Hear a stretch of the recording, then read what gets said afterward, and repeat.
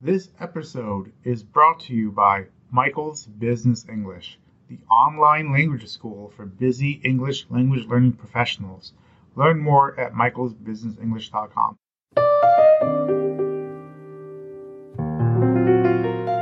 You are listening to the International Careers Show, a podcast dedicated to supporting international students, professionals, and business owners. We'll be diving into case studies of people just like you, as well as talking to thought leaders and experts to learn more about how global citizens can navigate and achieve success all over the world. I'm your host, Michael Rincon, a former six-figure analytic consultant turned ESL instructor and career coach, and the founder of Michael's Business English.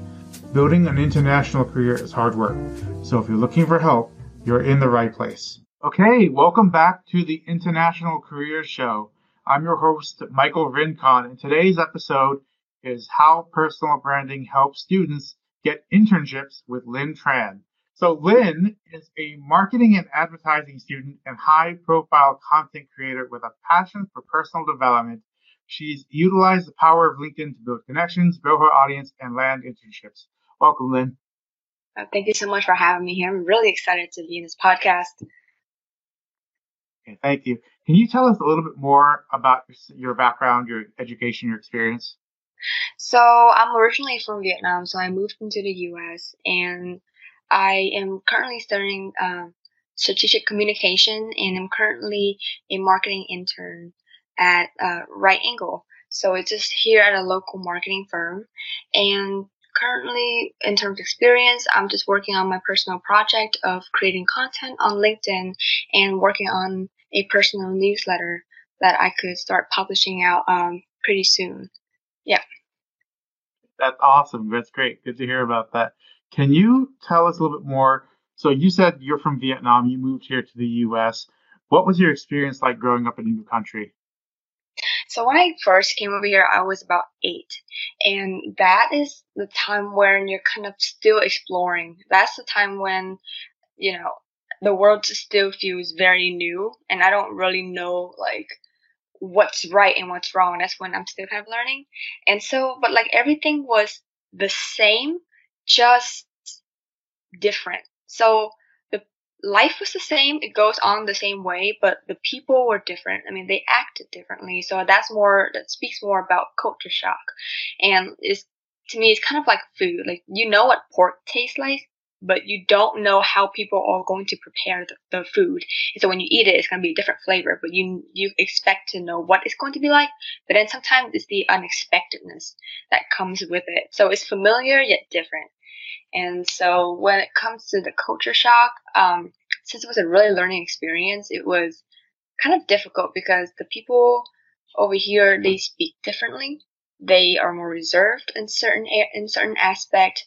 There are things that you're not supposed to do. That some things are not socially acceptable here in the U.S., but it is socially acceptable in Vietnam. And so it was really a huge learning curve for me.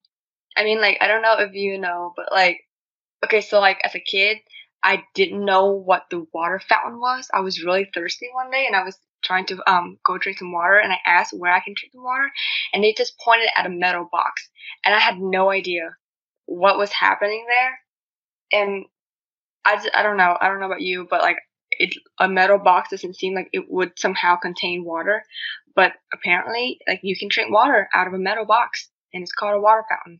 So I mean that was like very like just small, just different technology, different adaptations. And honestly, I think not a lot of people talk about this, but I mean, there's also that kind of shame that you kind of learn to have in a way, because like people look at you in a way that's you're different, they're not used to you. And so I don't, for example, medicated oil is like this Asian thing where like you just kind of put in your body if you're in pain or something like that. And over here, people don't have that. They have ointments and they have lotion and they have certain just like different ways, and they can't stand the smell of the medicated oil. And then there's another concept where it's like family bargaining at Walmart or Best Buy, and it's like, no, those are set prices. You can't really bargain, you know. So that was my experience. It was kind of learning what is acceptable and what is not, and understanding how to communicate with people, and learning to understand the barrier of entering something new. Yeah. Wow, that was good to know. Definitely a lot of stuff. I like the example you talked about with the water fountain. Um, Trying to think if I have any examples I can talk about, but not on the top of my head. But can you talk a little bit more, Lynn, about the shame stuff? That was interesting to me. That caught me off guard. Like I knew like socially acceptable things like, kind of like things that are kind of weird that people make, but Mhm. shame kind of stood out to me. Like talk a little bit more about that. Is that do you feel comfortable? So it's kind of interesting because no one really talk about that. It's the shame. So I know for a fact, like I was ashamed of my accent. I was like, I didn't know I have an accent until somebody pointed out that I have an accent. And that's when you start to be like self aware of your voice, your culture, your like something that's different about you, like, cause it's hard to immediately assimilate yourself into something new. You're definitely going to stand out. And certainly, and from where I'm going, like when I go to school, um, even in college, I mean, the majority of my classmates are not Asian. You kind of lack that sense of diversity, and then you just kind of feel like, is it okay for me to do like this? Is it okay for? So there's a lot of questions that comes around with this idea of shame. Like, can I be myself in this scenario? Because honestly, as a kid, because kids don't know, um, like they're still learning manners, right? So when I was a kid, I people just the kids just get disgusted by some things that I thought was very normal. Like let's say like talk about food, and I was like, oh yeah, we eat snails, but it's really escargot and it is snails, but it's stuff like that, and they're like, ew, so gross. And like I had kids come up to me and like asking me about eating dogs, and to me, I was like, I mean, okay, yes, I've seen shops, but that's not me. I don't personally eat any, but like there's this kind of disgust that comes with that shame. But the thing is now, the more I kind of grow, the more I understand, like, it's just what we need. It's just awareness and understanding of different culture. And so, yeah, but I feel like people shouldn't be ashamed of what they are, but it's so easy to say that you shouldn't be ashamed, but it's different to actually feel it and to try to hide yourself. And so I know, like when I get excited, my Asian accent come even stronger, like so strong, like they can understand me. But by that point, a lot of people would comment on how strong my Asian accent is. And so I try to like tone it down and kind of speak like this. I don't know how well you can hear my Asian accent right now. I mean, usually it's pretty noticeable, but that was something. I mean, when I grew up, I kind of always had that shame attached, but now I feel pretty comfortable with it though. So I wonder if that's what other people might be experiencing too, as somebody coming from a different country and living in a new one. You know. Yeah, thank you for mentioning the stuff about the accent and the foods. I got a couple of stories. So I was born in New York. I was born in America, and Mhm. when I was about 10 or so, my dad's company moved him to North Carolina. So we moved south. We moved same country but different location. Mhm. And I didn't know I had this challenge, but when I moved to North Carolina, all of a sudden I had an accent, which, I don't have an accent. It turned out I have a speech impairment because I have a hearing loss, which affects my ability to speak properly. And so when I would try speaking, no one could understand me. And it was Mm. boom. Yeah. And so I could appreciate like a little bit. So I don't know if it's exactly the same thing, but it was definitely, I had feelings like I shouldn't bother talking because Mhm. no one's going to hear me anyway. Sometimes I start talking to someone, and especially when I got excited, what would happen is I start talking too fast. And they would just walk away out of frustration because they couldn't understand me. Mhm. Mhm. Absolutely. I think that's especially true. Like for me, when I first came over here, I didn't speak English. So, in addition to the accent, is like I can't communicate with the right words and the right grammar. And so, I mean, that's fascinating that in your case, like that's true. Like, because now you moved from New York into a different state, and I mean that's fascinating, isn't it? Like how similar it is. Like even though you're in the same country. And that's interesting. Right. The other thing I want to point out is I don't know if you've seen the movie My Big Fat Greek Wedding, but both my parents are immigrants, and in the movie, it's one of the problems that the main character had in the story is that she came from Greece to America, and I think that's where she came from. And one of the episodes, one of the scenes is that she's in the lunchroom and she's got food. And in certain countries, like in my mom's from Armenia, we have a food called moussaka, right? Mm-hmm. And so in the movie they mentioned it, and so one of the girls asked the main character, "What are you eating?" And she's like, "I'm eating moussaka." And they misunderstood it. So you're eating moose caca? Ew. Oh. No, so Yeah. it's So crazy. like, yeah, like especially the food thing too, because I know like some people get really disgusted with different type of food. Like let's say, I mean, certain Asians eat bugs, but like certain type of bugs, like edible ones.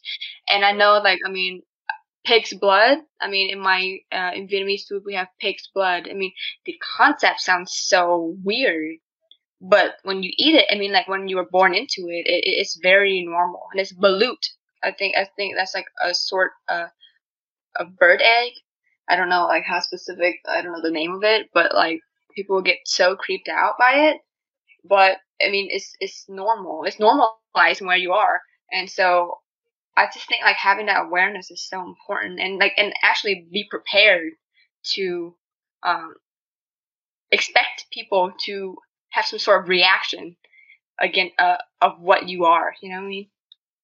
Right. No, it's crazy. All right, let's get back onto the main topic though. How did you discover your interest in LinkedIn? How did I discover my interest in LinkedIn? So it's really more about it was actually an accident. It was so I had the it was my part of my I needed okay, so let me go back, rewind a little bit. So for my advertising club, I mean my marketing club, I had to reach out to people and invite them as speakers. And somebody recommended that I, go on LinkedIn and find speakers because there are professionals there. And so I was just using it, right? But so I discovered LinkedIn because somebody recommended that I use it in order to contact different professionals to come as speakers for our American Marketing Association. And so I mean I signed up for it, but like most people, I just made a profile and then just do very little thing here and there just to get the basics in, and then just look for people to invite. And I mean I know a lot of people know Gary V, and so, for some reason his content popped up one day, and I never used LinkedIn. For some reason I was scrolling through LinkedIn that day looking for people, and Gary he just said, like, this is the time for you to create content, and this is the time for you to add comments and create that connections. And to me, I didn't care about it, and so I just moved on, and I didn't think about it again. But his words were in my mind. Fast forward to after inviting the speakers, I asked somebody, I mean one of the CEO who is currently my boss right now at my intern. Well, she told me like in order to prepare myself into working in her internship, I should practice copywriting, like like maybe take classes in news writing or something. And at that time, my current major was I was a finance major, so I didn't have any opportunity to really take a news writing course. So I just thought, why not LinkedIn? Why not let that be a way for me to create content and learn copywriting? So my original like intent was to learn copywriting, and also I happened to find out someone who was also trying to make their like they want to start creating content too, and I've seen them and I've seen their growth. Like I've saw them grow from like 500 to like 2,000 or something, and I was like, wow, that's so cool. And so I contacted her, and she's like, okay, I'm gonna start out with uh this group, like, to create content, like, and I'm gonna hold you accountable that you're going to create content. And it was a 30-day posting challenge. And so it was from there that I created posts for 30 days, and it completely changed my aspect. Like, it that, if anything, was like a personal / professional development, that was it. It was creating content on LinkedIn for me. So I hope that was a good explanation for how I found my interest in LinkedIn. No, that's very insightful. So if I understand this correctly, that LinkedIn was an accident. You found out LinkedIn from a recommendation during college to Mm-hmm. complete one of your assignments, and from there you just started becoming interested because you're trying to pursue copywriting experience. Yeah, so so I like that, how it is more of an accident. I'm not actually looking for something. I think it's nice just to find what you're interested in, and then just slowly work your way toward that, instead of like, oh, I have a goal. My end goal is to get this amount of numbers of followers. Because I feel like that's the wrong way to go about it, because how are you gonna get to where you're gonna get there? Because there's so many ways to get there, but being as specific as possible on how you get there could actually help you get to where you want to be. That's a good point about followers. Why don't we talk on that a little bit? So, I mean, not just LinkedIn, but pretty much all social media platforms, followers, subscribers, whatever you want to call it, whatever the term is in the platform, that's a very important KPI in general for a lot of people. But in your experience, from your personal experience on LinkedIn, as well as your research from working with other people, how important do you think follower count really is? I think it depends on what kind of followers they are. I don't care. Like, honestly, I have my number might looks. So somebody told me that my numbers like seemed intimidating and they didn't want to reach out to me. But in reality, like, the numbers didn't mean to me much. I'm looking at it and it feels like a ghost number. Like, the numbers that I really care about is the people who are kind of loyal to my content, are people who are actually looking forward. I mean, I don't know if you've heard of this concept, but it's like a 1,000 true. Um, I mean, somebody else said it was 1,000 true fans, but to me, I'm just applying like 1,000 true supporters. Like, if I can have 1,000, or like just like 100 people who just really are devoted to what I can create, or any creators out there, really, if they just have 100 followers who are so into what they're doing, I mean, the followers are going to be advocates for the creator. And to me, the people that really matters to me are the people who are involved in the community and um are just like kind of helping you. They really know you. So I feel like the numbers, and for like, I've seen this in a lot of cases, people can have like so many followers, like 50,000, 100,000 followers. But especially on LinkedIn, when you look at their engagement, they get little engagement. For some reason, they don't get that much engagement compared to like creators who have like maybe even 1,000 followers, right? Or like even 500. I've seen that, and their engagement is just like, it blew me out of the water. Like, there was just so much. And so so that's why I kind of understand that the numbers of followers matters like nothing. What matters more is the engagement, like the likes and the comments and the shares. I feel like that's a bigger indicator of whether your content is um is allowing people to really react. And yeah, so that's a bigger indicator for me than the amount of followers. Okay, thank you for sharing that insight. That's a good point. Like so what you had said, for example, was that some of the people on LinkedIn, some of them have 50,000 followers, some have 100,000 followers or more, and yet their posts get little engagement. Maybe they get a few likes, especially compared. So if you had 100,000 followers, but only 10 people like it and one person comments Mm-hmm. on it, like, is that good engagement, or is that questionable versus someone, like you said, has 500 to 1,000 followers and they get a lot of likes, they get a lot of comments, people share the post, people actually contribute meaningfully with a comment and say, I had this experience too, or they have more questions or whatever. That's a good insight about a follower may not be as important as engagement. Right. Because I mean, it means that they're really into what you're saying, and I feel like not a lot of people, I don't know if you've seen, but like there's a lot of like growth hacks about like, oh, I'm trying to, let's connect and, grow our numbers. And Right. I don't see how that really, it doesn't really, it boosts your credibility, but very little compared to engagement. Engagement boost your credibility way more than the numbers of followers you have. Like some people buy followers too. I mean, I know that's the case. Yeah, I know that was a thing on Instagram because of Instagram influence marketing. Like if you want to work with certain brands, like you have to have a certain amount of followers for their sake. Exactly. Right. Just for some quick questions, Lynn, how many followers do you have now, and how long have you been active on LinkedIn? So right now I actually just very recently reached 7,000 followers. Okay. So, and I've used LinkedIn for less than a year. I started last summer. So, but like later, like during like July or August.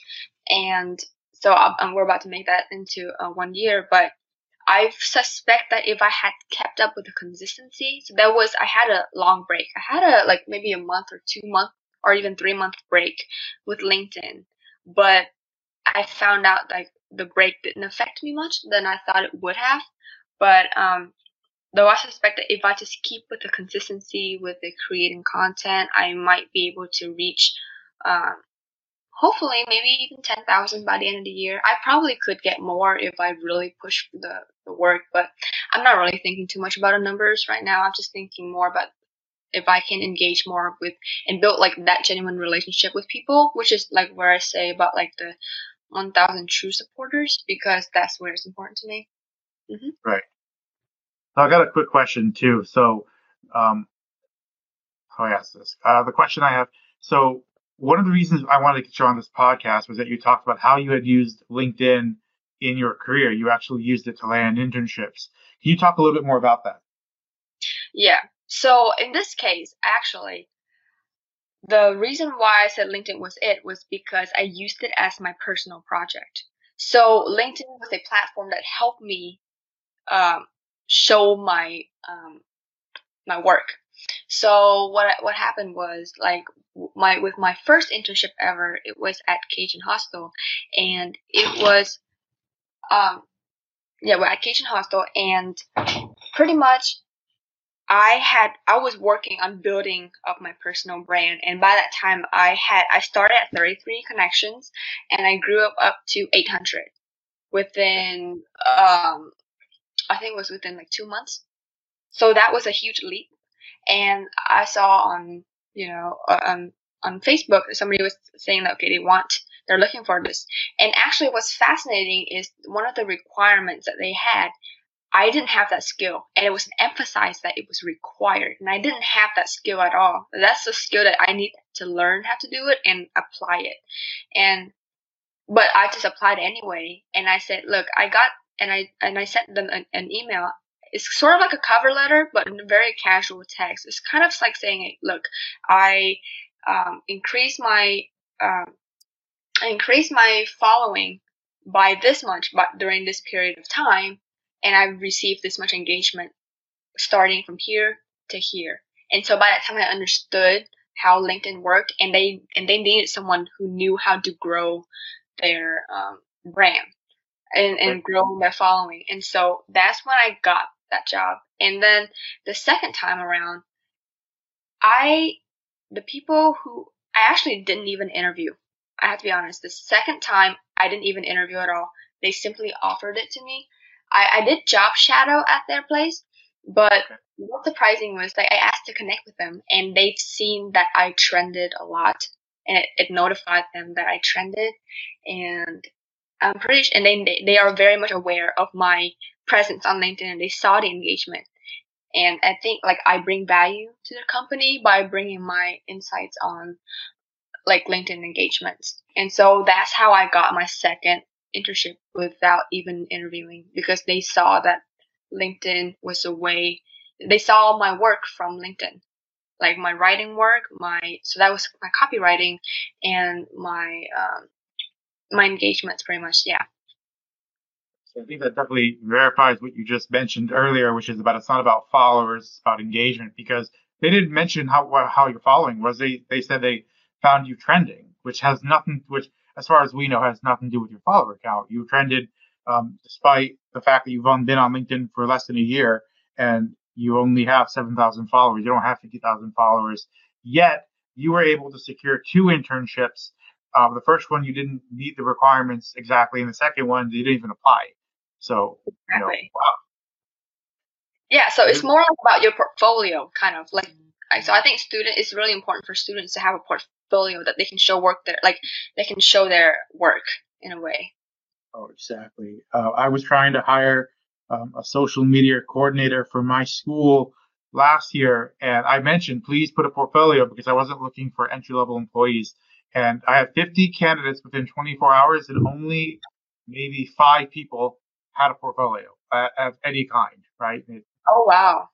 So, Yeah. I understand, like, everyone has to start somewhere, but, um, you know, I like how you talked about how LinkedIn can serve as a portfolio. Mhm. Certainly. So I don't know. I mean, like, so I don't know if many people know this, but like they roll out LinkedIn rolled out the feature, right? Like that you can feature your work. And so what's really cool is I'm able to feature my posts that get the most engagement on there, so they can see the numbers of engagements that I would get and the comments. See, so that's where I couldn't. Well, that's something I couldn't do before, but now I could. So like find a good portfolio site that you can present it and use it, because not a lot of people. I don't think a lot of people have that portfolio. Though I am connected to a lot of students on LinkedIn who are very like they're go getters. So I mean, I found so much inspiration in terms of their the personal website. It is amazing, and I don't have that yet. I'm still working on it, but right now I have LinkedIn to serve as my current portfolio. Yeah. Okay, great. Yeah, it's good to know. All right, here's my next question for you, Lynn. What roadblocks did you face early on as a college student trying to learn LinkedIn? How did you overcome them? See, the thing is, LinkedIn is still an unexplored. It's still vastly like people don't talk about it as much as Facebook or Instagram. Right. There's still this idea of like if I tell my I have friends who told me like why are you on there? It's boring. It's lame. It's cringy. And I'm like, no, it's not, because there's this idea like professionals are gonna be this way, and it's kind of like a stuck up, button up kind of thing. It's stiff, and you have to speak extremely formally, and that's not the case. That's what I found out. That was what I thought originally too. So, but the thing is, there's not a lot of information out there on LinkedIn and how it really is, unless you're already on LinkedIn, then you know. But if you're not on there, you simply don't know. You think it's um this kind of like you expect what Twitter would be if you didn't know what Twitter is. So you kind of think, okay, that's what it probably is, but you don't really know it until you actually use it. And so I mean, but to me so the roadblock was just not having that guidance. I So before like consulting and all the people that kind of tells you how to communicate on LinkedIn, before that there were not a lot of people saying how to do that. So when I first started, I I was kind of I felt like I was rejected by a lot of people because I would personalize a request because like, oh my gosh, like these people have 1,000, 2,000, 3,000 followers. That's crazy. And that's to me, that's a huge number. And I'm scared and I'm too scared to approach them because I don't understand how this platform work. And the numbers at that time amazed me. And then it really shouldn't, but but at that time when I first started, it really did. And so I would reach out to people who has tons of like followers, and they would either not add me back or they simply like, okay, accept it but won't respond to my um, personalized request, or they wouldn't chat with me. So when I first started, that was all I got. So it was tons of rejections, but then finally I realized I'm just talking to the wrong people. And then Oh, eventually I found out because like eventually I found people who were so lovely to chat to, and I've learned so much, and they've responded to me and they gave me their time, and I'm like, well, this is what a community is. This is the right people. I'm in the right spot. Like people are actually responding to me, because back then I just go about it the wrong way. I was reaching out to people who was not able to provide me their time, and I understand that. It's just I was just entering the wrong market. It's kind of like trying to talk to the CEO as like an intern. Maybe okay. just maybe talk to like your your peer intern or your manager or your direct manager or something like that, versus going straight to something so big and that you can't really provide that much value to them. But like, in a way, that was how I saw it at the beginning. So yeah, my struggle with LinkedIn was not finding the right people. But then after finding the right people, learning how to communicate, knowing how to jump on a Zoom call and talk to them in person, that was the scariest thing ever. Nobody tells you how to talk to people the first time through a virtual chat, and they're a complete stranger to you. Like, you don't find that on like an article online. Probably not, anyway. So yeah. Good insight. And it's true. Like before consulting, I agree. I didn't see anyone else who was really like helping college students out with LinkedIn. It was more like the wild, wild west. So you speak, but I love that insight that you provided, which is it wasn't you, it was them. It was the wrong people. Like you connected to people and they didn't even respond to your personalized connection. And it turned out it wasn't that you did something wrong. It was that these people weren't even active versus Mm-hmm. these other people that you found were like, no, this is actually the community. These are people who are actually interested in networking. Mm-hmm. So finding the right people was very important. I didn't know that, and I wish I had knew that. So I thought it was really cool that now you see so many students and so many professionals joining in, and I think that's partially thanks to the pandemic, right? Right. I agree about that. Right. Yeah. Lynn, where should students focus their efforts on LinkedIn if they want to succeed right now and in the future?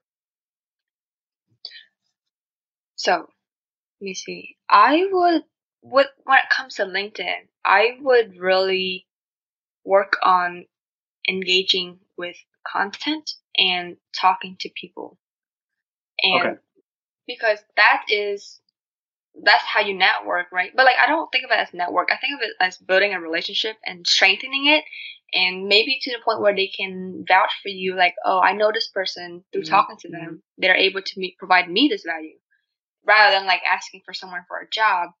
That's LinkedIn users' number one pet peeve: asking for a job. Like, we don't approach them with that kind of intention. Like, approach with them by like seeking to learn and asking for advice. What do you think I should do for me to get where you are, or something like that? But just like, can you give me a job, a referral? That's kind of straight to the point, and that's kind of, over time, I've talked to a lot of people, and it gets really annoying for a lot of content creators. And so yeah, I think networking and finding the right mentors. Like, there are going to be people who are willing to give out advice, and because really being active on LinkedIn is really crucial, because you're gonna learn all that you need to know by being active, because you're gonna find insiders tips on from big companies, how to apply, how to work in this place. I mean, what should you know about this certain position, and then you can create that relevant relationships that can help push your career forward. So yeah, so really, if you are active on LinkedIn, you will know what you need to do, as in pretty much revamp your profile, optimize it in a way that when people look at it, they want to connect with you, and pretty much just keep talking and keep chatting with people, and I feel like that will eventually push you to where you want to be, because there's so many, and actually there's a lot of companies and startups called, I know Access Bell and Mentorly. Okay. They are, have you heard, I don't know if you heard of it. I've heard of Access Spell, but not Mentorly. So they're kind of like similar. They kind of like let you talk to professionals working in big industry, Okay. like big tech industry too, like, or more specific ones. And they help mentor you and they help guide you. So pretty much that's where you want to get the advice from them, because those are the people who are open to talk to you. So yeah. Okay. Good. That's good to hear. Definitely like to hear about Mentorly. That's a very good resource. I know Access Spell is also a good resource as well. I've looked into that as well. My next question for you, Lynn. So I know you had mentioned that you started using LinkedIn kind of accidentally, but can you tell us a little bit more about like how did it feel like when you started writing the profile and the posts on LinkedIn? What was it like the first time you did it? Like, were you nervous? Were you excited? Like, did you have a plan, or did you just kind of like jump in? Because like you mentioned before, like there isn't really like a great resource on how to use LinkedIn right now. Hmm. So when I first started, it was the scariest thing ever. I mean, like the idea. I think the idea of it was scarier than the action itself. I freaked myself out by yeah, I completely freaked myself out, and so that was the actual problem, not the actual creating content itself. And so, but the thing was, whenever I did it, I took off a lot of pressure from myself. I just did it. Because before, when I added so much pressure on myself, I didn't create that content at all. But there was just one day where I just like, oh, why not? I don't see why not. And I just typed and I just did it and I sent it. And honestly, if I look back, it kind of sucks. Like the first post I make, I mean, it's not what I post right now. But I mean, I needed to do that in order to get to where I am right now. So I'm very glad I did that. But honestly, even to this day, I still get very nervous posting content. But that's okay because I'm actually comfortable with being nervous. If you know what I mean? It's kind of like I know I'm gonna be nervous because it's just like I know like how some people like they still get nervous performing even though they perform all the time. It's kind of that kind of jitter when you send a post, and I mean you kind of get used to that feeling and you know what to expect. But a lot of people are afraid to be vulnerable on a platform that is considered professional, quote quote professional, Right. because professional that means you're not supposed to be personal. You're not supposed to be talking about what you named your dog this week. You know, Right. so that's what they were thinking. But this kind of vulnerability, that's not the kind of vulnerability that people would. Okay, let me think about this one. So vulnerability is kind of showing that okay, I'm professional and I don't feel prepared to do something like this, and then you send it out, and then people can relate with your content. They're like, oh, yeah, I don't feel prepared doing this certain task either because blah blah blah. So just saying how you feel in terms of your professional and personal development, that's very relevant on LinkedIn, and that's gonna um, get people's reaction because you're kind of like sharing with a friend in a way, but on a deeper level. Like you're talking about a deep subject. Like okay, I have anxiety and I have fear when creating a post, and I made a post about that too, and but I do it anyway, just because like I found I have a purpose and it's not motivated by um a number and expectation of what I want on terms of engagement, but my purpose is to be able to share and maybe give some people certain like the voice. Like people like recently I wrote about having ADHD, and the Right. vulnerability is, and what scared me was, oh my gosh, like I don't know how I can do this in terms of a profession. Like, is it gonna affect my career? Like, I'm so forgetful all the time. And I kind of share that, and like after I post that, it went like the engagement was like it blew me away. I was so surprised that a lot of people can relate to that, and I had people personally message me on the side and say like, I have it too, and I know what you're feeling, and it really resonated with me, and that kind of content is really going to help, and that's what I mean by vulnerable and being personal about what you post. So yeah. Wow. That was good. I love how you explained um, how you're still nervous a year later. And I know what you're talking about when you say that people still get nervous. I've studied a lot of socializing and communication stuff. And if you follow any celebrity, any musician, you'll find out that a lot of them still get nervous before a big show, up Mm, until they actually get on stage. So it's, good to know it's not about getting rid of it. It's more about getting comfortable with it. hmm. Yeah, I read that. I was surprised to find out when I read an article on like this certain celebrity who, have concert and they still get nervous. I'm like, well, if somebody who has so much experience in performing, gets nervous, then I don't see why, I can't also have that feeling even though I'm experienced.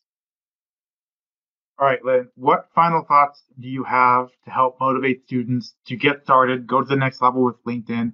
A lot of students, only a handful of students are still posting, and we've seen the power of LinkedIn just from your case studies. If you will go on LinkedIn, I think you can find plenty of other case studies of students who tried and they got some results. What can students do right now to get started? I think the first step is actually know what you want to achieve with LinkedIn. As in, what's your end goal? Because it's really important to map that end goal so that, like, if you know your destination, you can map your way there. You can, like, find ways to get there. Because if you kind of using LinkedIn, it's sort of like roaming and kind of doing it aimlessly, you're not using the best of what the platform can offer. So, I mean, for me right now, my goal is to um, learn to copyright and just connecting with people, and so that is my goal. And so in order for me to connect with people, I have to create content that resonate with people so that we can chat more and deeper stuff and really create that genuine relationship. But if your goal is to work at a certain company, well, okay, now you know your goal, you can start mapping your way there. Okay, so I need to make my profile kind of favorable to the company I want to work at. And then I would want to chat with the people at maybe a manager. It doesn't have to be a recruiter, because a recruiter, they get messages all the time. But like really talk to like the manager, people who has like decision making ability, or actually find some alumni. If you go to a certain college, maybe you can find some alumni from there, and they are way more willing to help you because they have a reason. They're like, oh, we have something in similar. And so to me, for students to get where they want to be, in my opinion, is to know where you want to go first. And then somehow, some way, you're going to get there with enough purpose and enough motivation for you to figure it out.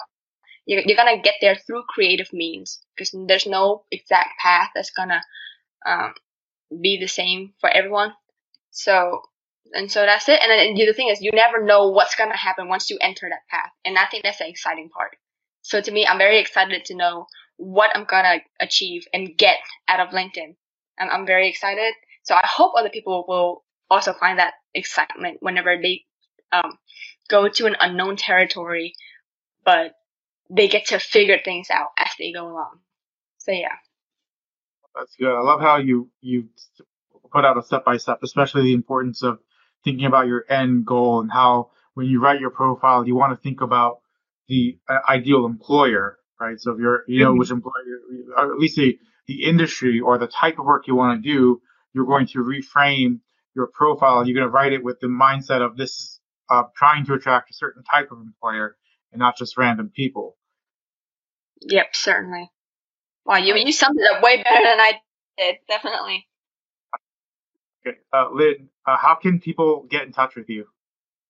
So, I mean, they can definitely look me up on LinkedIn. I mean, my name is Linh T. Tran. So, actually, linkedin.com/in/LINHTUTRAN. So they can always message me, maybe through a personalized request if we're not connected. And I accept I accept all personalized requests, because like they take the time to really get to like know what I can offer and what they actually want to talk to me about.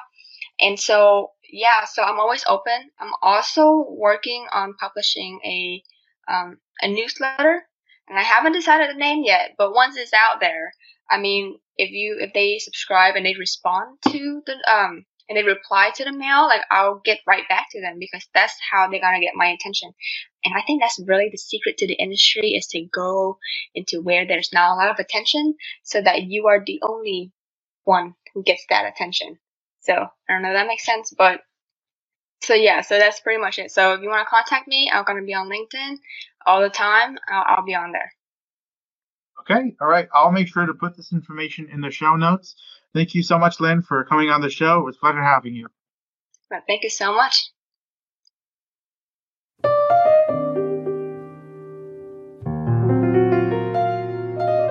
Thanks for listening to the International Career Show. For all the show notes and resources listed for this episode, head over to michaelsbusinessenglish.com/podcast. If you liked this episode, please leave a review on Apple Podcasts and let us know what you liked so we can continue improving the show. If you'd like to interact with me and other fans of the show, join our private community. Check the show notes for details on how to get in. Thanks for listening. Until next time, this is your host, Michael Rincon, signing off.